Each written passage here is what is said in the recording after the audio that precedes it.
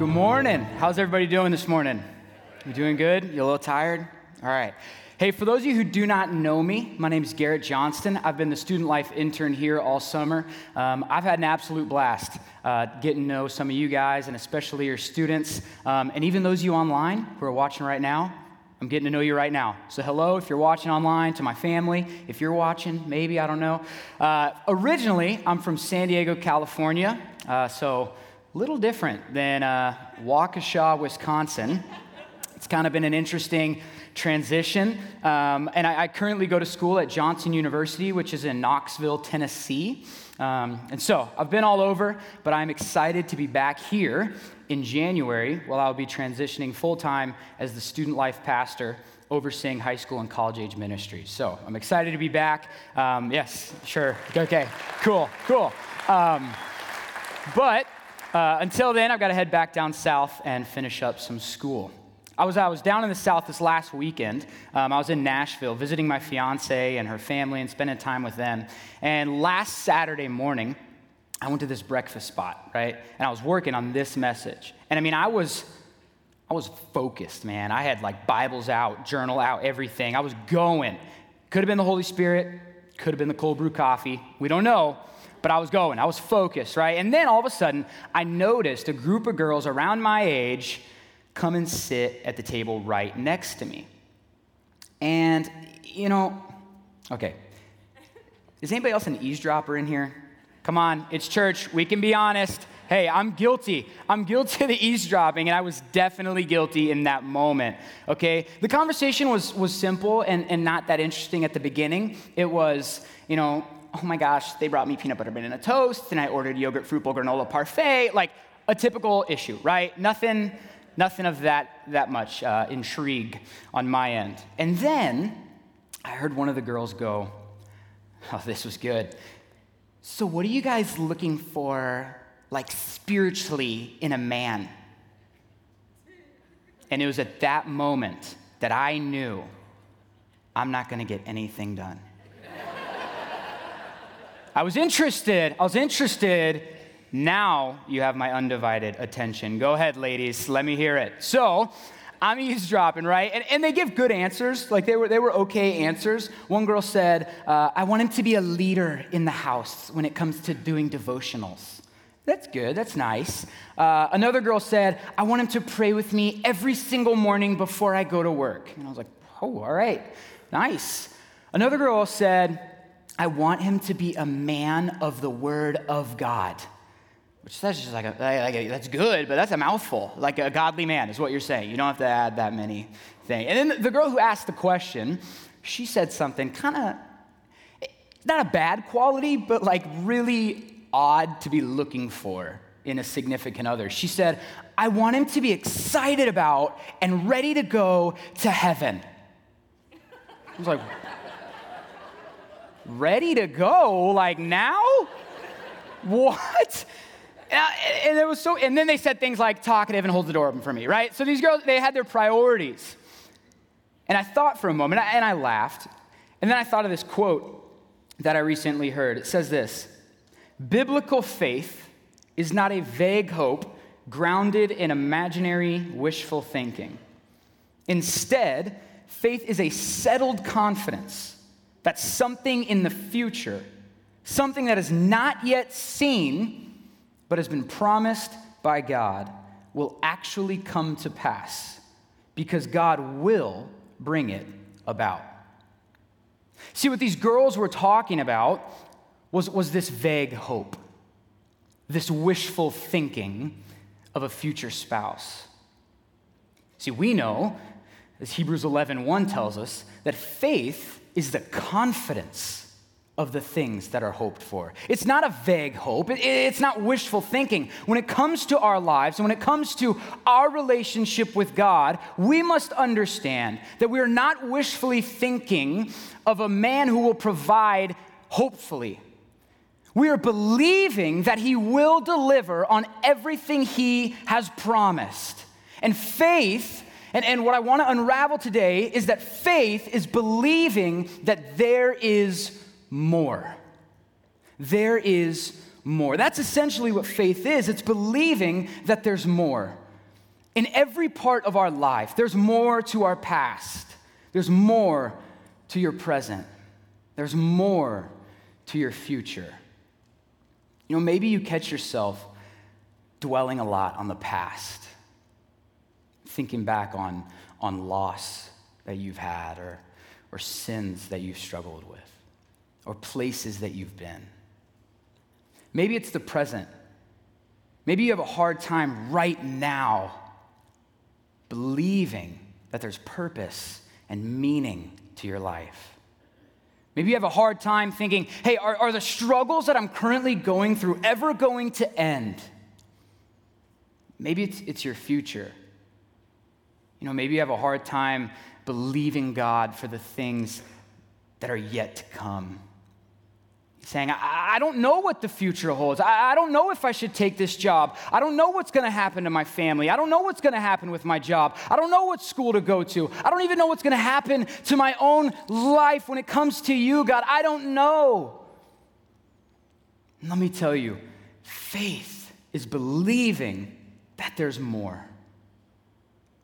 We're in the middle of our series, Incredibles, where we look at these incredible heroes of faith that are mentioned in Hebrews 11. And the first and most important thing that we must address in this whole series is that even when we are not incredible, we have a God who is. Even when we are not faithful, we have a God who is. He's always the main character of every passage in every book and every verse. Everything must point back to him because he's the incredible one.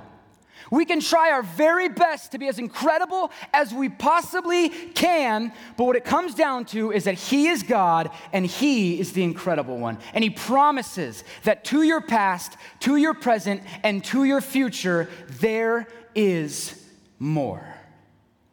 Will you pray with me? Heavenly Father, God, we recognize that you're present now. So God, I ask that you would come and do what it is that only you can do, God. God, invade this place. Invade our hearts. Speak to us, Lord. We're listening. We're ready. We love you, Jesus. In your name, amen. So, the incredible that we're going to be talking about today is a guy named Joseph. Some of you may know him as Joseph the Dreamer or Joseph, the guy with the technicolored coat, right? That guy, he's Jacob's 11th of 12 sons, and he happens to be Jacob's favorite, most beloved child. Of all the 12 boys that Jacob has, Joseph is number one on the list. Joseph had this crazy beginning that I want to look at that transitions us into our first point, which is this. If you're taking notes, there is more to your past. Who God says you are. Joseph's story starts out, and his father gives him this coat. He gives him this technicolored coat that signifies that he is his favorite. And I actually brought a similar coat today. This is the one that my dad gave me when he told me that I was his favorite. So I'm going to throw, this is it, seriously. My brothers are probably watching right now like, that never happened. But this thing is good, yeah? You like that? That's good. Come on.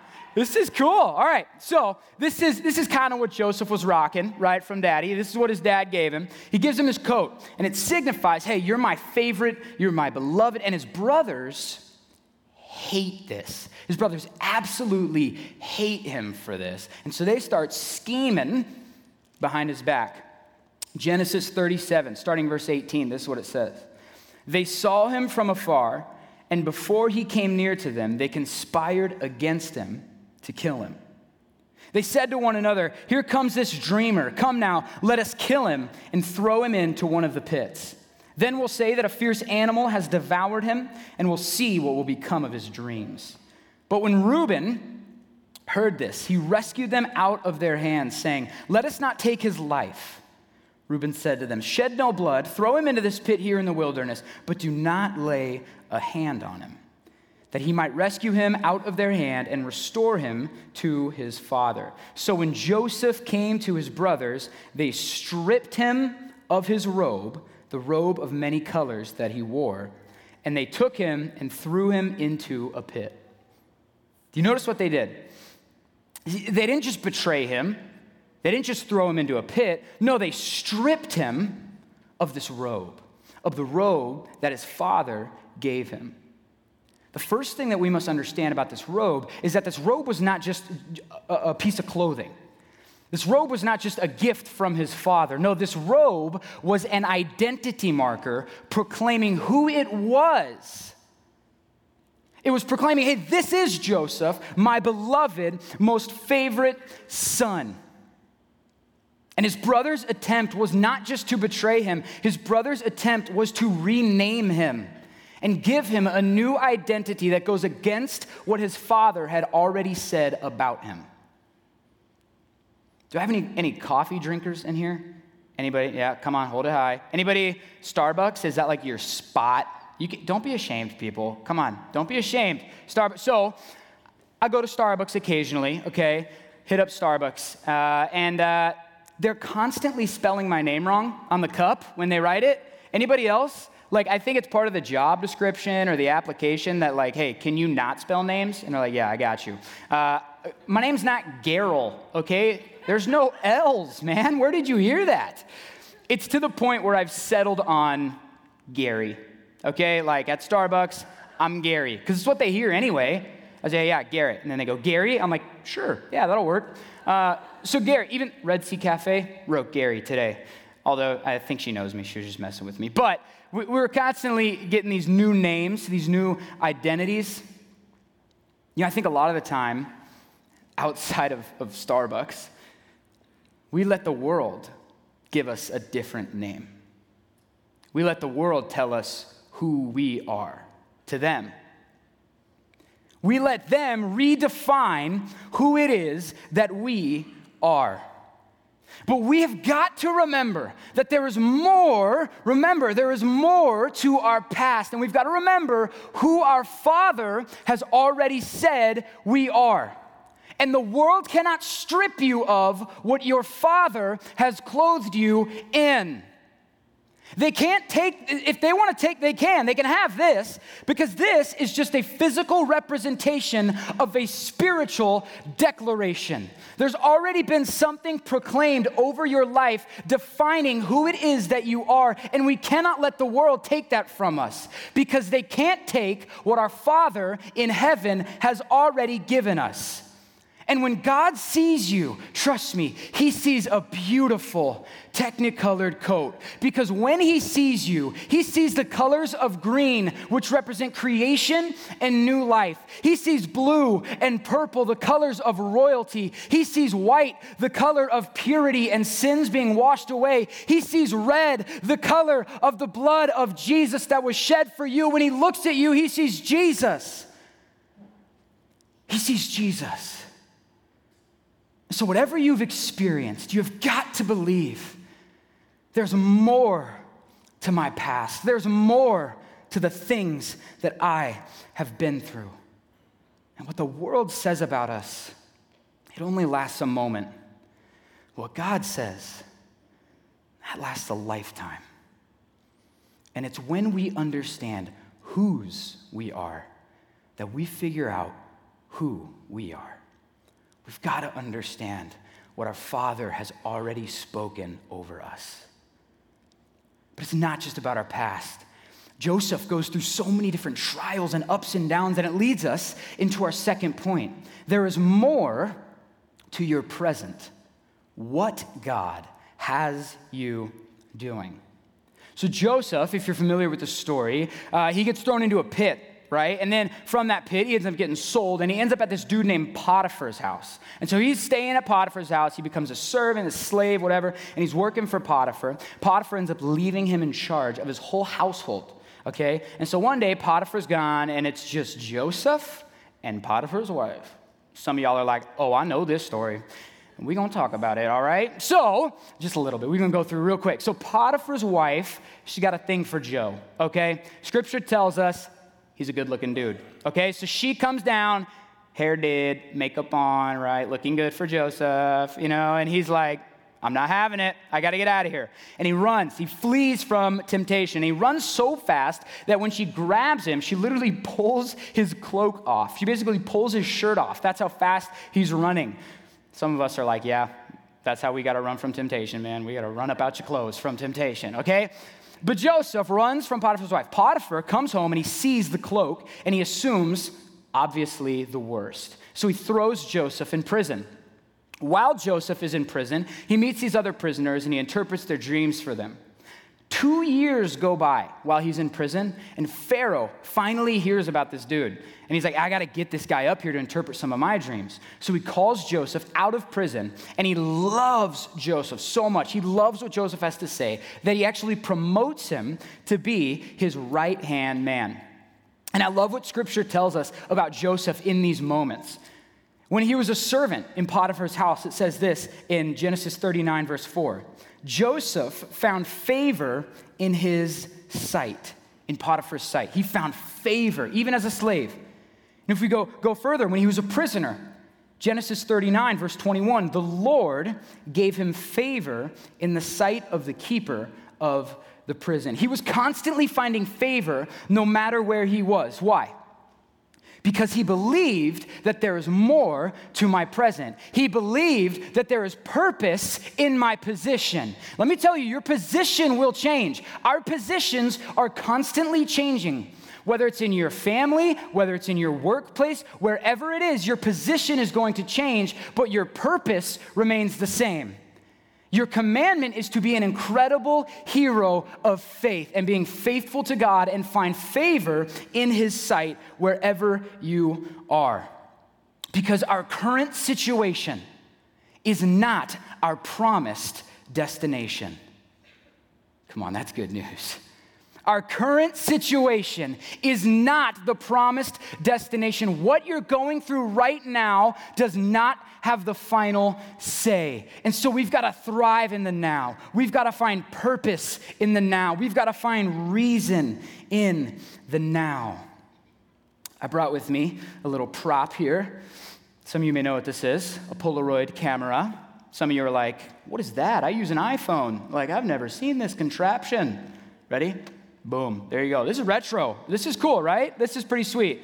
So this is the camera that maybe some of you used back in the day, or for some people my age, know like the hipsters made this cool again, okay? So this is our Polaroid here. Do you guys wanna, can we get the lights up actually? Let's get a pic going here. Yeah, ready? Let me get a good shot here. All right, good stuff, yeah?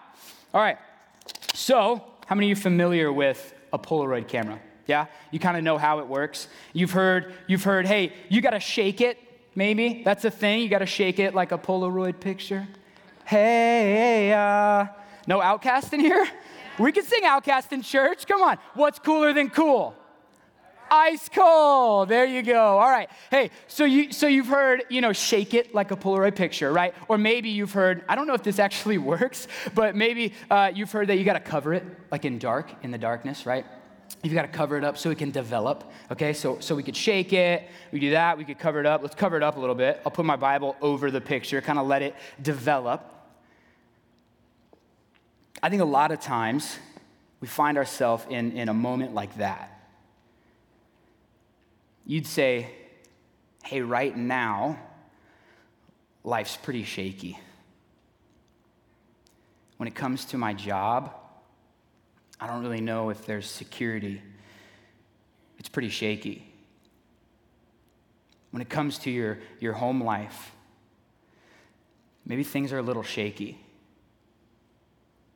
When it comes to your faith life, your walk with God, maybe you catch yourself saying, hey, it's a little shaky right now.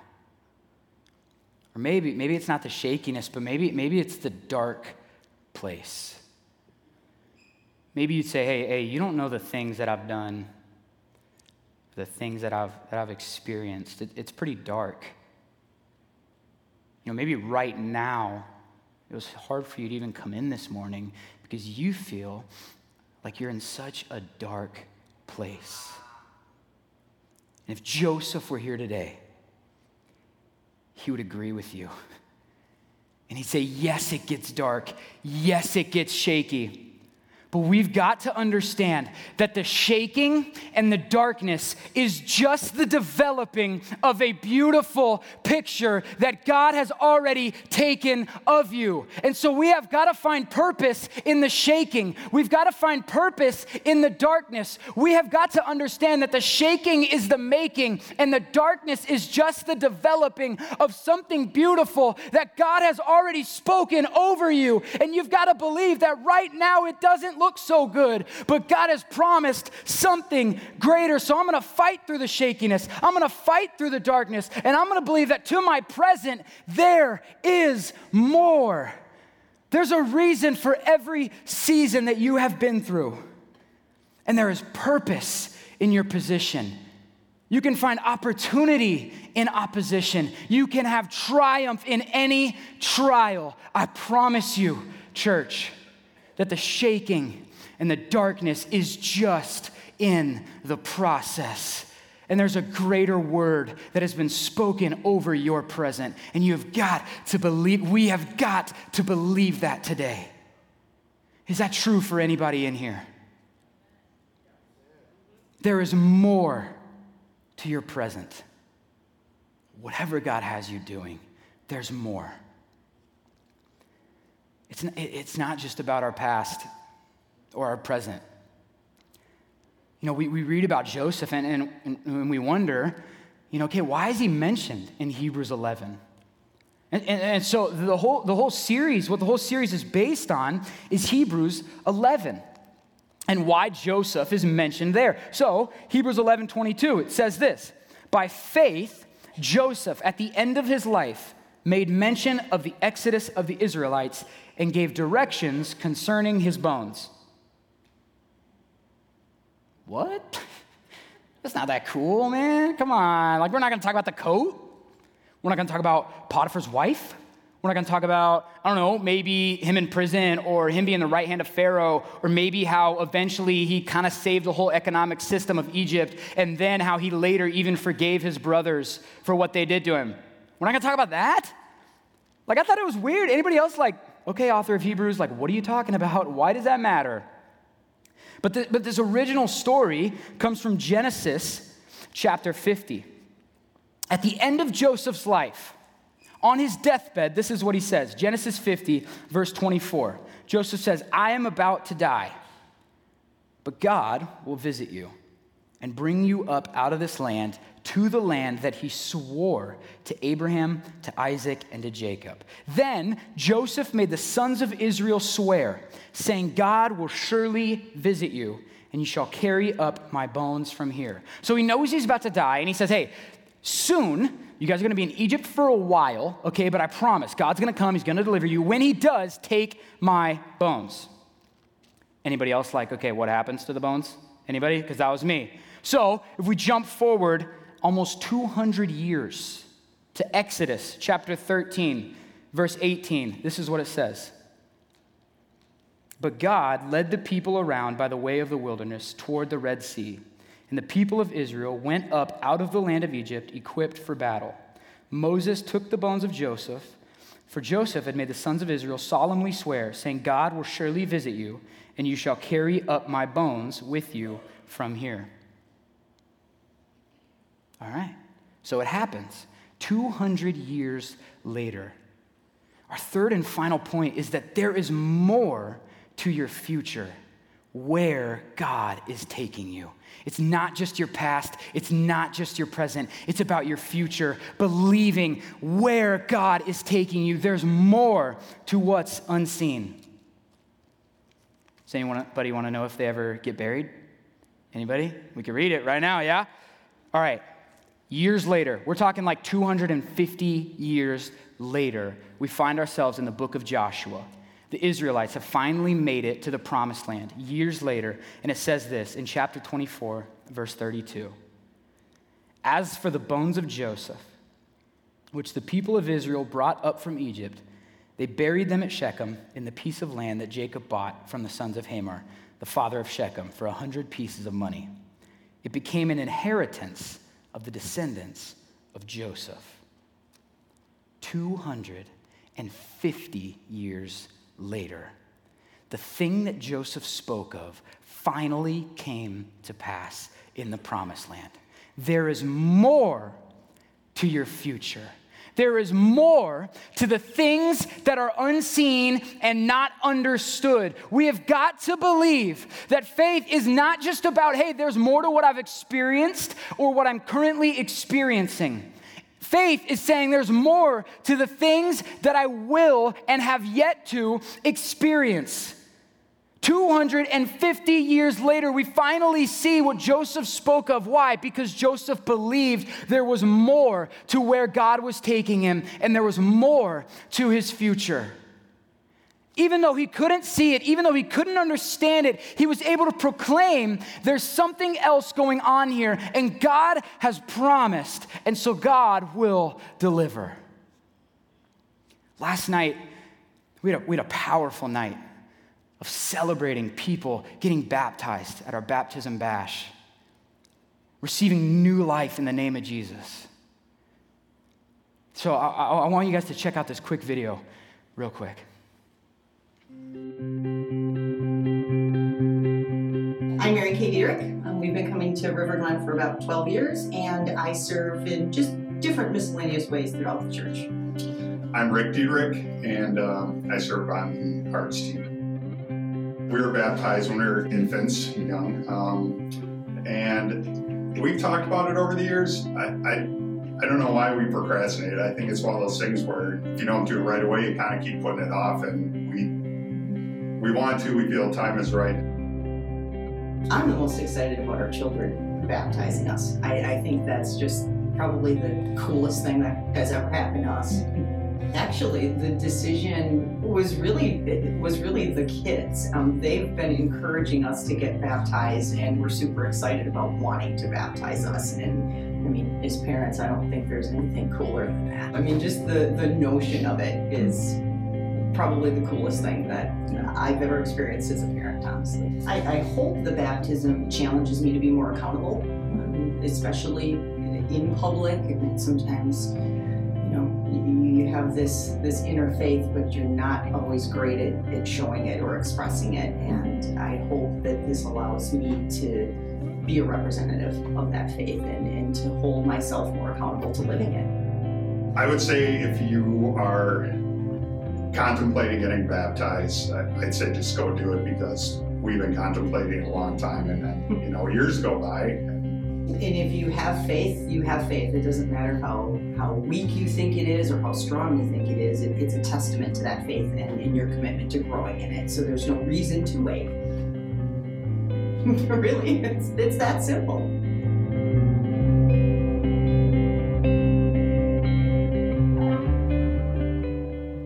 Amen.